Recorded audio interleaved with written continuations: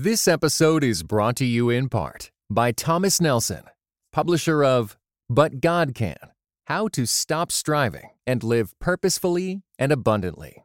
Written and narrated by Becky Kaiser and is available everywhere audiobooks are sold.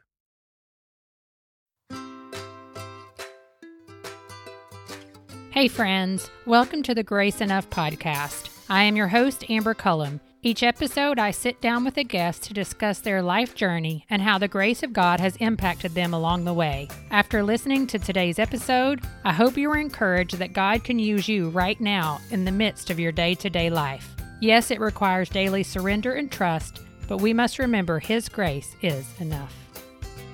I learned about today's guest from my friend and babysitter, Laura.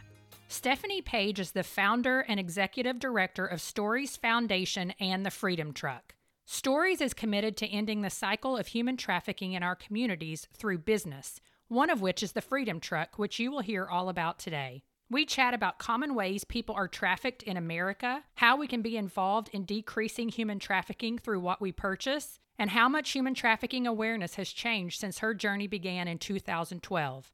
Listen to what Steph says about human trafficking on a spiritual level. We have been set free from sin. I think Satan is the greatest trafficker.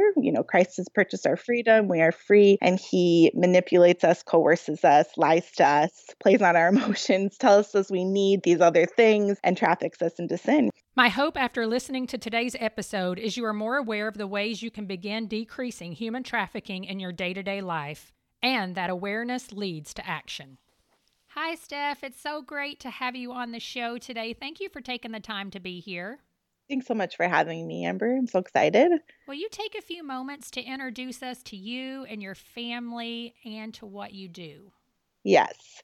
So I am a wife. My husband is Chris. He's actually from Canada. So we're like cross-cultural, maybe. I don't know. Eastern Canada. And we have 4 girls. Amy is 12. Olivia is 9. Eden is 6, and Isabella is 2.5. That's the life that we live. Yes, all the emotions. Busy, busy, busy. Tell us a little bit about Stories Foundation. So Stories Foundation is a 501c3 nonprofit out of Minnesota, and we are committed to ending the cycle of human trafficking in our communities. So we do that through lots of different ways, through awareness. And our unique way we do that is through business, and our first endeavor with that is our food truck. It's called the Freedom Truck, and we spread awareness about human trafficking with our Cause on Wheels, we call it, and then all the proceeds from our truck goes back to fighting trafficking, both locally and internationally. So that's in a nutshell what we do. Stories Foundation, right? Yeah. Well, take us back to 2012 when this whole dream began. I know that it also includes your mother and includes this, a book you were reading. Take us back to that time and tell us the story behind how you got to this place. My mom and dad and I were on a road trip. I was pregnant with Eden, our third, and we were going to a family wedding in Michigan. And my mom got a free book on her Kindle called Passport Through the Darkness by Kimberly Smith. And Kimberly Smith is the founder of Make Way Partners. And it was her story. This book was her story. She was a missionary in Spain through a series of events, learned about child trafficking, child slavery in Spain, and worked for 2 years to free these children that she had encountered, only to lose them again in the system. And she guesses that they most likely got sold back into slavery. And so just how that changed the trajectory of her own life. And I remember reading it, and I remember looking out the window, and she takes us then to Africa. Her ministry is mostly in the Sudan, and she works with children who are victims of being recruited to be child soldiers. Mm-hmm. And I just remember looking out the window and just saying to God, this isn't okay that children are being forced to do these horrific things, and they're being taken advantage of and exploited. And I remember him, it's like he said to my spirit, you're right, it's not okay. What are we going to do about that? And it was just one of those moments where all my excuses of, when I'm done having babies, or when we have more money, or when we have more stable jobs, or when we can pay our bills better, or they just didn't matter.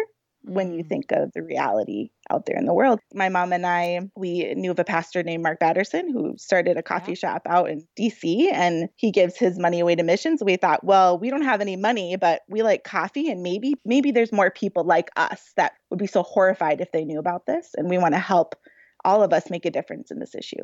So then did you reach out to Mark Batterson or what? Like we tried to reach out to Ebenezer's. Yeah. What we learned, so back in 2012, human trafficking. It was just coming on the scene of awareness at that point. Yes, people really didn't know about it. And, social impact business also back then was not a thing. Like, we've come a long way. Yes. But there were a few coffee shops that were trying to do what we wanted to do. So Eugene, I'm going to say his name wrong. Anyways, a pastor out in Seattle, he has a coffee shop associated with his church. Oh, he's the founder of One Day's Wages. That's his organization. Okay. And they give money, grant money to grassroots nonprofits trying to do good. And anyway, so he's doing social impact back then. And then there was another coffee shop out in California. But yeah, very few and far between. And what we learned is that all these people were so busy doing their work, they really couldn't help us know how they did it, which is often the case, right? With nonprofits and startups, that you're just trying to do the thing.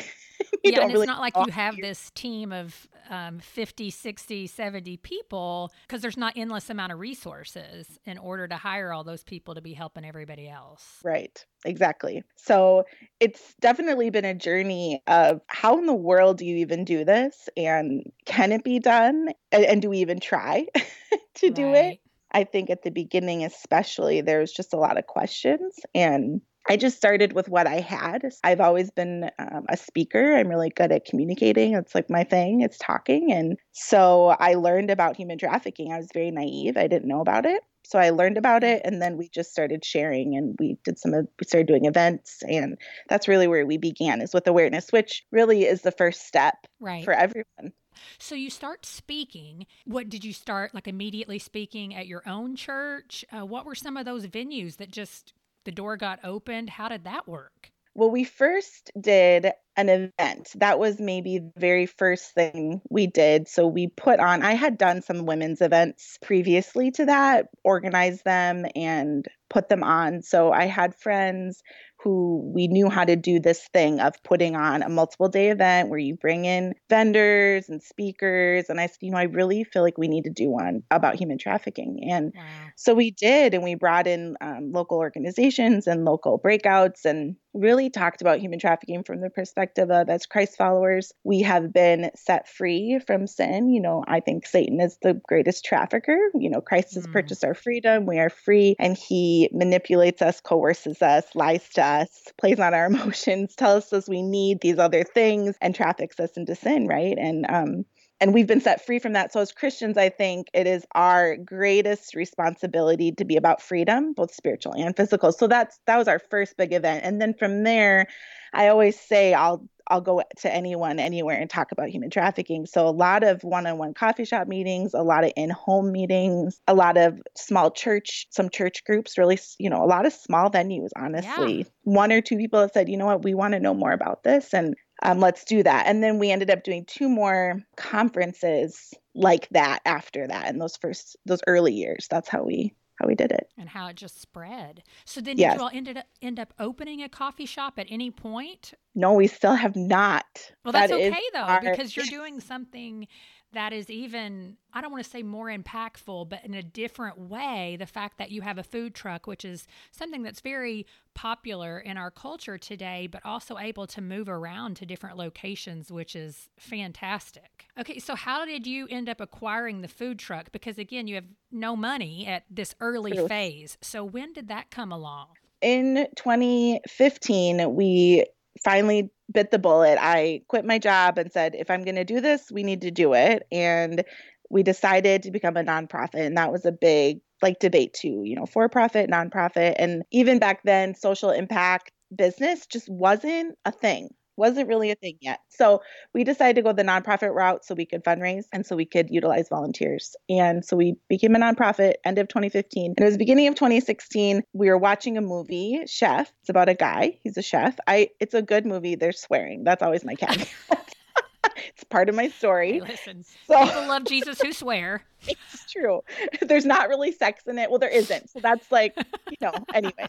But it's about a chef who loses his job and he revamps a truck and then he drives like I think from Florida to Louisiana in this truck. And I thought, oh, wouldn't that be so cool if we could have a food truck and it would like spread awareness and it would be just this fun way to help people talk about a really hard issue and it would do our mission of what we really want to do, which is engage people through what they purchase and help them make a difference. And so January 2016, we said, let's try to do this. And by March, we launched like a crowdfunding campaign and we did our budget and we raised $32,000 in 30 days and we launched a food truck. That.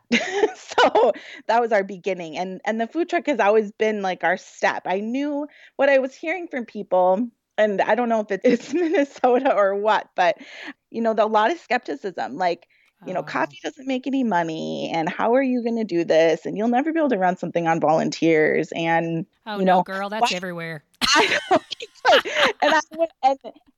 Why wouldn't I just give to the organizations instead of coming and buying from your coffee shop? And then I want to say, now I'm a little more feistier now than I was back then. Right. But what organizations are you giving to? That's so awesome. Good for you. Isn't that amazing how when we just take little steps of faith, God really does empower us to have a voice? Because I found that too. Well, you're saying that, but are you really doing that? Mm-hmm. We like excuses as humans. We want to justify our comfort. Absolutely. So the truck, I thought, okay, we need to show people what this is. They can't see it. They can't visualize it. We need to show them and we need to help them see. And we need to show them that it's going to work and it's going to be impactful. So the truck was like our little step. People were saying $500,000 for a cafe, for a building. So, 30,000 compared to $500,000. Right. That's way more doable. So the truck, we raised the money in early 2016 and then we launched it that next June. And yeah, it's been fun. It's been a blast. So I have to ask, this has nothing to do with human trafficking, but did you even how did you know what to cook? It's just amazing to me that people say, I'm just doing this. Yeah. And you trust God along the way to provide. It is. It's so much trust. There were times where the unknown and the fear, and I wouldn't have classified myself, 6-7 years ago as someone who allowed fear to have a lot of space in me, but the fear of unknown and the fear of stepping into something with everybody watching you, that has been such a learning experience and trust for me to not allow fear to dictate and to not allow the anxiety and not take it back from Jesus, right? Because if he's called you into it, you have to continue to allow him to be the one that's going to accomplish it and empower you. So yeah, we're not chefs. We don't have restaurant experience. We have some like coffee shop experience, but that's not food. We have some catering in our family a little bit. My food truck manager's mom has worked in food service, so there's a little bit of background there, but we just sat down and said, what would we like to eat and what can we make? And, the ingredient list got pared down to what can we use in a lot of our things so that our costs are lower. So just a lot of strategy and a lot of, eating. And I like, we know what good food tastes like. So that's what we've done. Yeah, it's worked. It works. Well, so if I walk up to the Freedom Truck, what would my experience be like? Because it's not the typical walking up and just ordering your food and walking away. Like, give us a visual and maybe what we might encounter. So you walk up to our truck and we have a big menu board on the outside, which is normal, but right away at the top, it says all proceeds from your meal today go to fight human trafficking. And then we have a sandwich board with some statistics in Minnesota and in the world about what human trafficking is. And then we have cards out about stories and about what we do and how the truck impacts that. And then people get napkins with a statistic on it with their meal. And we say, thanks so much for partnering with us. All of your meal today benefits the fight against human trafficking. And thanks for partnering with us. We try and say that to every person when it's super busy. I don't know if that totally happens, but that's the goal. Right. Do you have a lot of people who ask you guys questions about those statistics? Because I know if you're paying attention, they can be very alarming. Yes. Yeah, we for sure have people that ask us questions. We have people that will say, I had no idea. We have people who will say, thank you so much for what you're doing. I started stories on the very optimistic belief that people would want to make a difference in this issue and that they would rise up. And the truck has proven that to be true. People, if they're given an opportunity, they will choose to make a difference. And people are constantly coming up. And even if they don't order anything, they'll be like, here, thank you so much, and drop, cash in our tip jar, or, add an extra $5 on my charge, or what you're doing is so great, or let's partner more, or how can we bring you to our event? People, they really do want to see this issue decrease, and they really want to be a part of it when it's broken down for them in a tangible way. So it's been really sweet that way. That is really impactful. And I know sometimes you all have someone actually standing outside of the truck. Is that correct? To just talk with people who are desiring maybe to have a more in-depth conversation?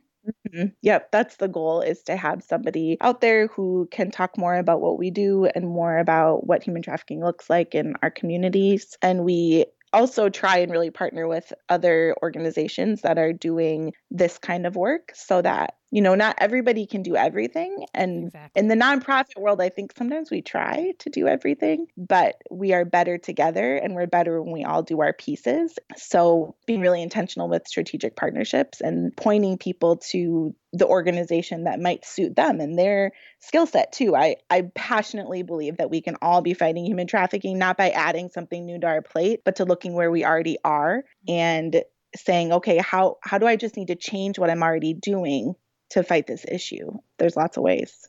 What are some things since, 2012, we're in 2019 now. So in all these years, what are some things you feel like you've learned about human trafficking along the way, changes that you've seen? Oh, I've learned so much. I just had no idea back when we read that book that slavery was still a thing. I just thought it was over and done. And unfortunately, in our world today, there are more slaves today than there ever have been at any other point in history. And it's actually getting worse. The more we learn, the worse it's getting. So it's not going away. And, human trafficking is so insidious, and it really does affect all of us at these deep levels. When something so horrific actually affects you, it's really hard to talk about it. And it's really hard to talk about changing it when it's so deep in our culture. When you look at sex trafficking, we have sex trafficking, we have child sex trafficking because we have pornography, and because we have an over-sexualized culture, because we have sexual addiction. And when you start to say pornography is a reason for child sex trafficking, child sexual abuse, child sexual exploitation, that's going to strike some chords of shame, honestly. And when shame is revealed, people want to hide. So it's interesting because, it's not homelessness where you can go pack blankets and hand them out. It's not, let's go build wells. And all of those are super valuable. And actually, all of those issues affect trafficking, because where there's homelessness, there's vulnerability. Where there's vulnerability, there's room for exploitation. So that's what traffickers look for, is vulnerabilities to exploit. And the same with poverty, or lack of food, or lack of water, or even just moving to a new city. If a girl moves to a new city, she doesn't have friends, her parents work, or even their great parents, or whatever. Trafficker can spot the vulnerability of loneliness and exploit it. So many things. And I think with trafficking, too, in a spiritual sense, it's just been this dark space that Satan has just ruled for a really long time. So to say we're going to fight this, and we're going to say that people have value, victims of prostitution, they're people too, and they have value. And when we talk about labor trafficking also, because really what drives labor trafficking is materialism. That's like our thing here in America, is our things are our things. When we go into that space on a spiritual level, I think it just makes him mad. And the warfare that I've experienced in the last 7 years of my life is unlike personal internal warfare. It's like nothing I've ever experienced. And my husband and I lived in Ukraine, and we've done ministry our whole married life. And the last 7 years has been unlike anything else. So the enemy has really just been attacking you for the work that you're doing to expose trafficking. Wow. Well, for someone out there who really has no idea, I mean, now human trafficking has almost become, I don't want to say a buzzword, but in Christian community it has. But I still encounter people all the time who really don't understand what that even means. Yeah. Okay, so slavery is real, but what does that mean? Like, how are people being enslaved? And so I've tried at times to explain that to people, and maybe you can give us, 2 to 4 examples of how that happens in our culture. People think it's always abroad. It is not. It is alive and well here in America. So can you do that? Can you give somebody who maybe has no idea what it is, like 2 to 4 ways that somebody in America may be trafficked? Yeah, for sure. So there's two different ways to see human trafficking play out, and I've already kind of touched on that. Right. There's labor trafficking and sex trafficking. So I think the one we know most about, because it's so horrific to talk about, which is why it's kind of got that buzz to it, which is terrible that we're drawn to terrible things, but we are. So is sex trafficking. And sex trafficking in America looks like, a young girl who, one of the first stories, and I kind of alluded to this, so I'll just expound on it. One of the first stories I ever read about human trafficking in America was called The Slave Across the Street. And this is like back 20, 30 years ago. A girl, she was part of a really great family. Her dad got relocated to a wealthy suburb in Chicago. He was a high-ranking exec, and she was new to school, and she became friends with this boy in her school, and he asked her on a date, and then on that date she was raped, and it was recorded, and they used this mob, like the mafia, used that recording to blackmail her for, I think, 2 years is what it was, where she was living at her house, and they would call her on her phone and say, you need to come now. And she would go because she had so much fear at 16, 15, 16, 17, whatever, that, they would threaten her brother, and they would threaten her dog, and they would tell that they were going to release this video to her dad's bosses. And so she was horrific things for 2 years in the middle of the night when she was in her own home, in her family, in a very wealthy suburb. So traffickers are literally trained on how to see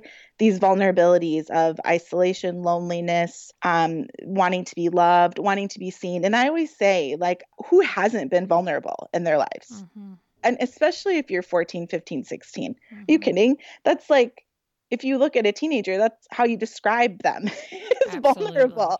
Yes. So there are people out there that are looking for that and saying, how can I exploit this? And how can I make money off of it? So I've seen a lot of poverty and a lot of political unrest, but with trafficking, it's one human being looking at another and saying, how can I use you for my own gain? That's why I keep doing what I do, because for those of us who are in a relatively healthy place in our life and who haven't been really exploited or taken advantage of, we need to be the ones that come alongside and cover those vulnerabilities so that other people can't exploit them. So that's one situation. Another would be, a girl who works at a diner, same situation. A boy comes in a couple years older, they're good looking, comes in a lot with his friends. Mm-hmm. They start dating. He even takes her, this happened out in Washington State, he even takes her to a big house party while she's being shopped. She doesn't know this, but all the men there are shopping her.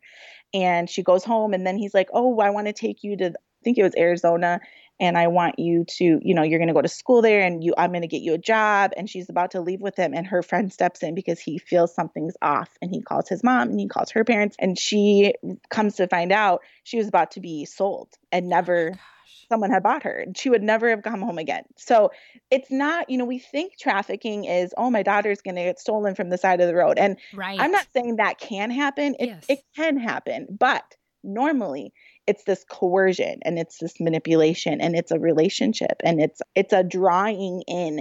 So as people in the world, if we are, in our neighborhoods, in our communities, in our churches, in wherever, if we are coming alongside people and we are being in true community and true relationship, we're going to see these things, and we're going to start to see a decrease in human trafficking. But I really believe that until we start to risk right where we are, which is way easier to go overseas and for 10 days, right? I know it doesn't seem like it, but it is, isn't it? Yes, it totally is, because it doesn't take ownership in our hearts. It doesn't take as much time. We can separate ourselves to go over there, have compassion, and then come home and separate ourselves. Yep. But I mean, it goes on right here. But to invest and to risk in our own communities, it's just harder, even for me. So that's the challenge. And that's when we're going to start to see a change. And then with labor trafficking, that is being intentional and products come from. And there's a great website you can go to. It's called slaveryfootprint.org. And you can take a test and it will tell you based on what you own, how many slaves you employ. Oh, wow. Yeah, very powerful. So it's called slaveryfootprint.com. If you just Google My Slavery Footprint, it'll come up and it takes you through a series of questions. And at the end, it'll tell you the number of slaves you own. And that is our reality, unfortunately, that most of what we purchase is not made in an ethical fashion. So, we're talking horrific work conditions, crazy long days, and little to no pay. And it's not only happening overseas, it's happening here in the States. So one of the most eye-opening things also on my journey was I had a woman ask me if I would come talk to her food co-op about labor trafficking with our food. And I thought, oh, wow, I need to research that. That's very specific. Yeah. And so I did. And then for the next 3 months, I couldn't buy tomatoes because the tomato farmers in Florida are being horrifically exploited and working in terrible conditions. Yeah. Or out in California too, our fruits and our vegetables, we have to be really intentional. Yes, because I had no idea about that. Me neither. I know. So we have to be really intentional. We have to look at what is this company? And do they say something on their website about how they treat their employees? And, a lot of times organic can also lend to fair trade, but it doesn't always mean fair trade or fair labor. Where our coffee comes from, where our chocolate comes from, those are some of the easy things because they were so bad that that's where a lot of people have started. Yes. So you look for those labels and you educate yourself. I shop at Aldi a lot, and I just saw the other day that now the tomatoes, I think it's Sunset brand, that I researched way back when, now they have a little fair trade label on them. So things are changing. 7 years ago, I Googled fair trade jeans and they're $400. I mean, that's not reasonable. Right. Now you can go to Everlane and you can get ethically made fair trade jeans for $60. Yeah. And we can shop secondhand and we can do clothing swaps. And it's going to take a risk and it's going to take sacrifice for me, right? Yeah, I love for me. clothes and I love deals. And I loved going to Target and getting $5 shirts. Yeah, and I was happy. It was like winning. I loved winning at life that way. But it's like our winning is someone else's destruction. 100%. And when you start to draw those parallels, you're like, is it worth it? Well, and that it's interesting to hear us even kind of go down that route because someone that I interviewed last week, Molly Stillman, she has a podcast called Business with a Purpose. She's in my local area here in Raleigh, and she has been instrumental in educating me on ethical fashion, a living wage, so many of those things that honestly, I just hadn't spent time thinking about. Yep. Let alone researching. And now I'm like, you know what? A $40 t-shirt may be worth that instead of having 3 or 4 $5 t-shirts that someone was exploited in order to make. Right. And here's the thing too, is what I found. So I probably really started to change my buying habits maybe 4 or 5 years ago. So a couple years into my anti-trafficking journey. And what I found is the clothes that I've purchased that are ethically made, they last me. I have a shirt I bought probably 4 years ago, just a black shirt. It's still like the day I bought it. I wear it all the time. I love that. Do you know what I mean? Mm-hmm. So it's not that we have to go broke or sacrifice our budgets. It's just being intentional about what we purchase, how we purchase it. It makes me think twice. I spend less money at Target. It actually does save me money, I think, in the long run, because I can walk through Target and go, I'm not so distracted or so tempted, right? Mm-hmm. Because I'm like, that's not ethically made. I don't need to purchase that. So it's actually good for us too. I think we can be enslaved in a lot of ways, and materialism and using shopping to make us happy is for sure a way we are not free. And so I think caring about other people and their value and their worth, it brings us freedom. Absolutely.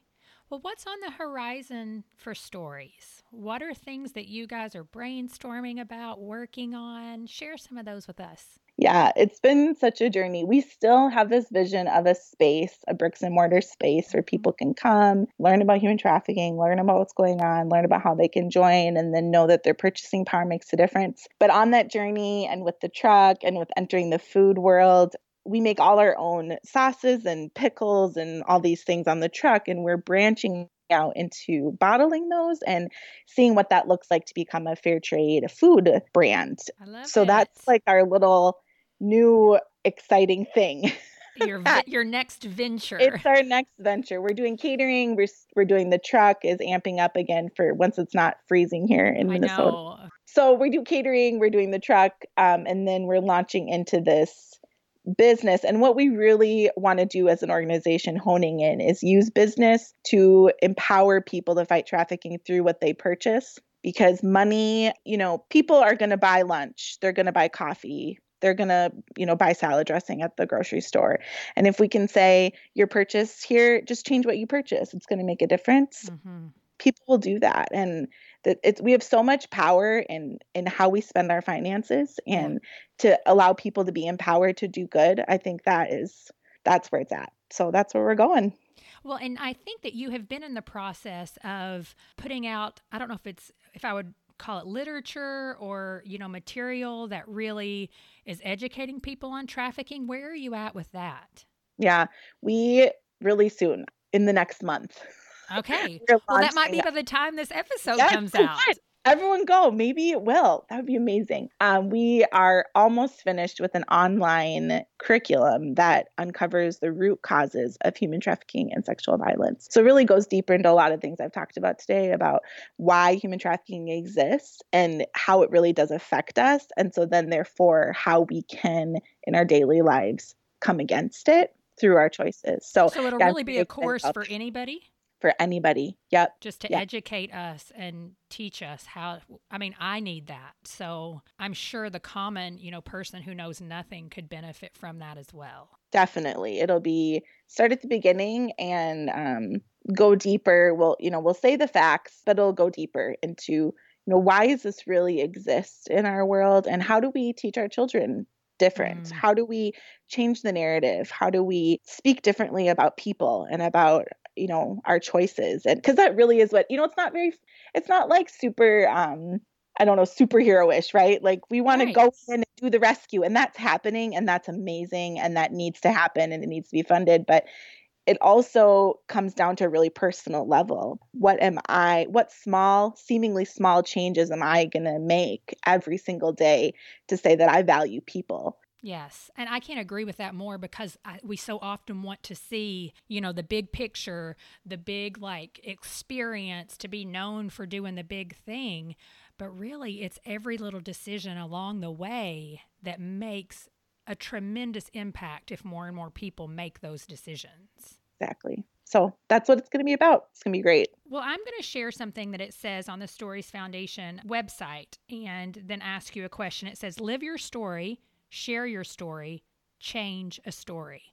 What would the world look like if we lived authentically the story written for us and shared that story with others? That we would see stories change, not only the stories of the oppressed, but the stories of everyday people as they reached out beyond their comfort zones to make a difference. This is a big reason why I'm launching Grace Enough podcast, because I do believe that people sharing their stories has an incredible impact across the board. Mm-hmm. Do you have a story of someone that you've encountered in human trafficking, or someone that the Freedom Truck has encountered that you could share with us, and how your ministry has impacted them? I'd say a few different stories. So 2 years ago, we launched a campaign on social media about kind of challenging people to purchase something fair trade for 1 month, just one item for 1 month. And so we did a bunch of awareness around fair trade and what it looks like. And this woman, she sent me a message long after that. It was kind of one of those things like, you have big vision. At least I do. I have big vision. So sometimes when things don't exactly go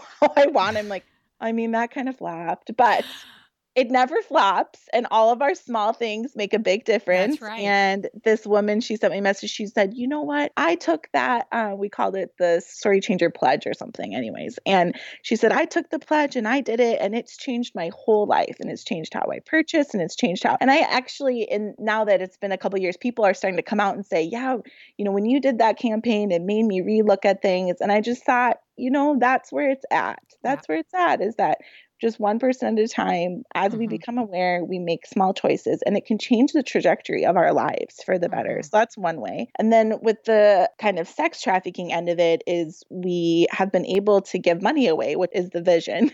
So that's good. And one of our first organizations that we were able to give to is an organization called Beautiful and Loved. And they're here in the Twin Cities, and they go into strip clubs and they do strip club ministry through gifts and just go in there and be friends and be a positive presence. Cher Boyer is the founder and director of that. And she was, I think, the very first organization I wrote a check to, and it's before we really were making a profit. And I didn't even really tell my board. I was just like, we had done events, we had some money, and I knew we had to give some of it away. So I wrote a check. And that's why we have a board. And that I know, it wasn't a very big check. I'm just kidding. And it really wasn't a big, like when I think back on it, it was just a little gift, right? But she has been the sweetest, and just this picture of what a small amount can do and how that encouraged her, but then also empowered her and her volunteers and her team to go and, deliver gifts and be a positive presence with these women. And a huge need we have for sure here in Minnesota, and I know other places as well, is for housing and for restorative care. And that's something I never would have, if you had asked me 7 years ago, actually would have told you flat out that I will never work directly with survivors of trafficking. But that's where we're moving at. As we create business, we'll create jobs and we'll create income, and then we'll be able to start to cover those vulnerabilities of not having a job and not having a home. And it's really where the need is. And so we're going to move in that way and hopefully use business to start to change those lives. So that's coming more in the future as well. That is so incredible. I love to hear we have a couple of organizations here in Raleigh, and, they're giving vulnerable women a job with a living wage and just building their resume, building their confidence around the table, mentoring them. Because some of these women are in situations where they just have never really had life-giving relationships. And it is a game changer. And you know what? If it's $20, if it's $50, you can never underestimate the giving power, because sometimes it just encourages that one person to keep going. Exactly. That's exactly right. It may not even be the money. It's just, okay, somebody believes enough in me for me to keep going. Yeah. Okay, so we end the show with a couple of questions that I'm going to ask you. Outside of salvation, what is a time in your life where you have really had to cling to the grace of God? I mean, so we all have the grace of God. We all need it. But there are those times where we seriously can't even take another step without it. Do you have an example you can share with us? Yeah, I was thinking about this because you sent this question, and how do we even live any day with I know. Girl, I know.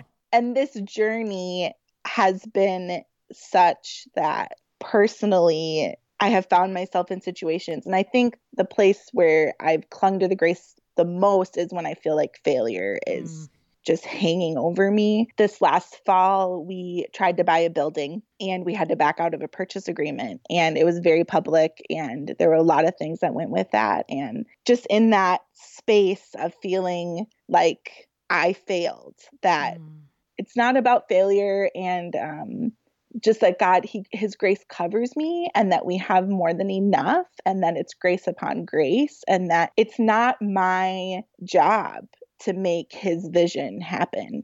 Like, I am a get her done kind of girl. I am like, just do the thing, but it's not my job to make it happen. And my good, he wants my good, and his grace is for my good.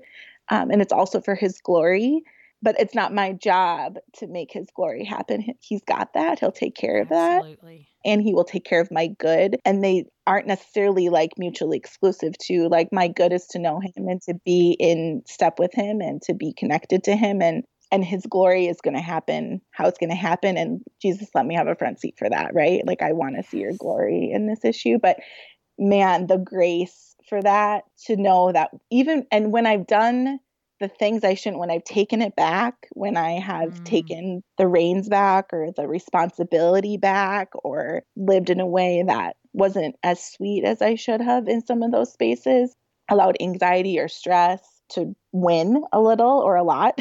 Right.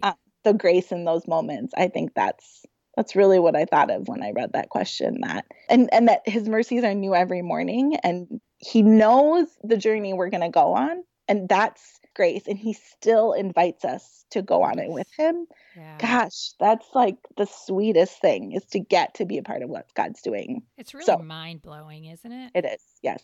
I am listening to you, and I remember the Lord really just speaking in my spirit earlier this year and saying, maybe I don't define success the way you do. Not at all. And I was like, well, I needed to hear that because, the failure piece, it's such a pride thing for me. I don't want everyone to see this, or this happening. But, the Lord's like, well, we may look at that a little bit different. So, yeah, and the refining that comes through that. Absolutely. Yeah. Well, lastly, if you had the chance to sit down with your great grandkids and offer them some wisdom, what is something you'd like to share with them? Oh, it's only Jesus. It's just all only right. Jesus all the time. Even my kids the other day, we were talking about grades in school, and I just don't even care. If you love Jesus, I just don't even care. Like, just love Jesus and follow him and risk for him and rest in him and lean on him. And there's nothing else about this life that compares or matters or will satisfy you. That's it. Just, Jesus. Just Jesus. Well, Steph, thank you so much for being here today. Will you tell our listeners where can we find more about your foundation? Yes, storiesfoundation.org is our website. And then on Facebook, Stories Foundation, Instagram, Stories Foundation. The Freedom Truck has its own presence. You can Google the Freedom Truck Minnesota. Yeah. Thank you so much for being here today. Thank you, Amber.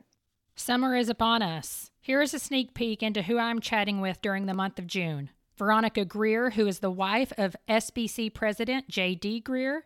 BJ Foster, who is the content creator for All Pro Dads. Kate Turner Pope, who is the author of The Giving Crusade. And Jillian Penhale, who is the executive director of Created Women. I hope you'll join us and share Grace Enough podcast with your friends. If Steph mentioned something during the episode that you are interested in checking out, go to graceenoughpodcast.com, click show notes, episode 22, and you will find links, quotes, and resources from our conversation. Have you subscribed to the Grace Enough podcast? Clicking that subscribe button helps make sure you never miss a new episode, which releases every Tuesday. Thank you for listening to the Grace Enough podcast. Tune in next time.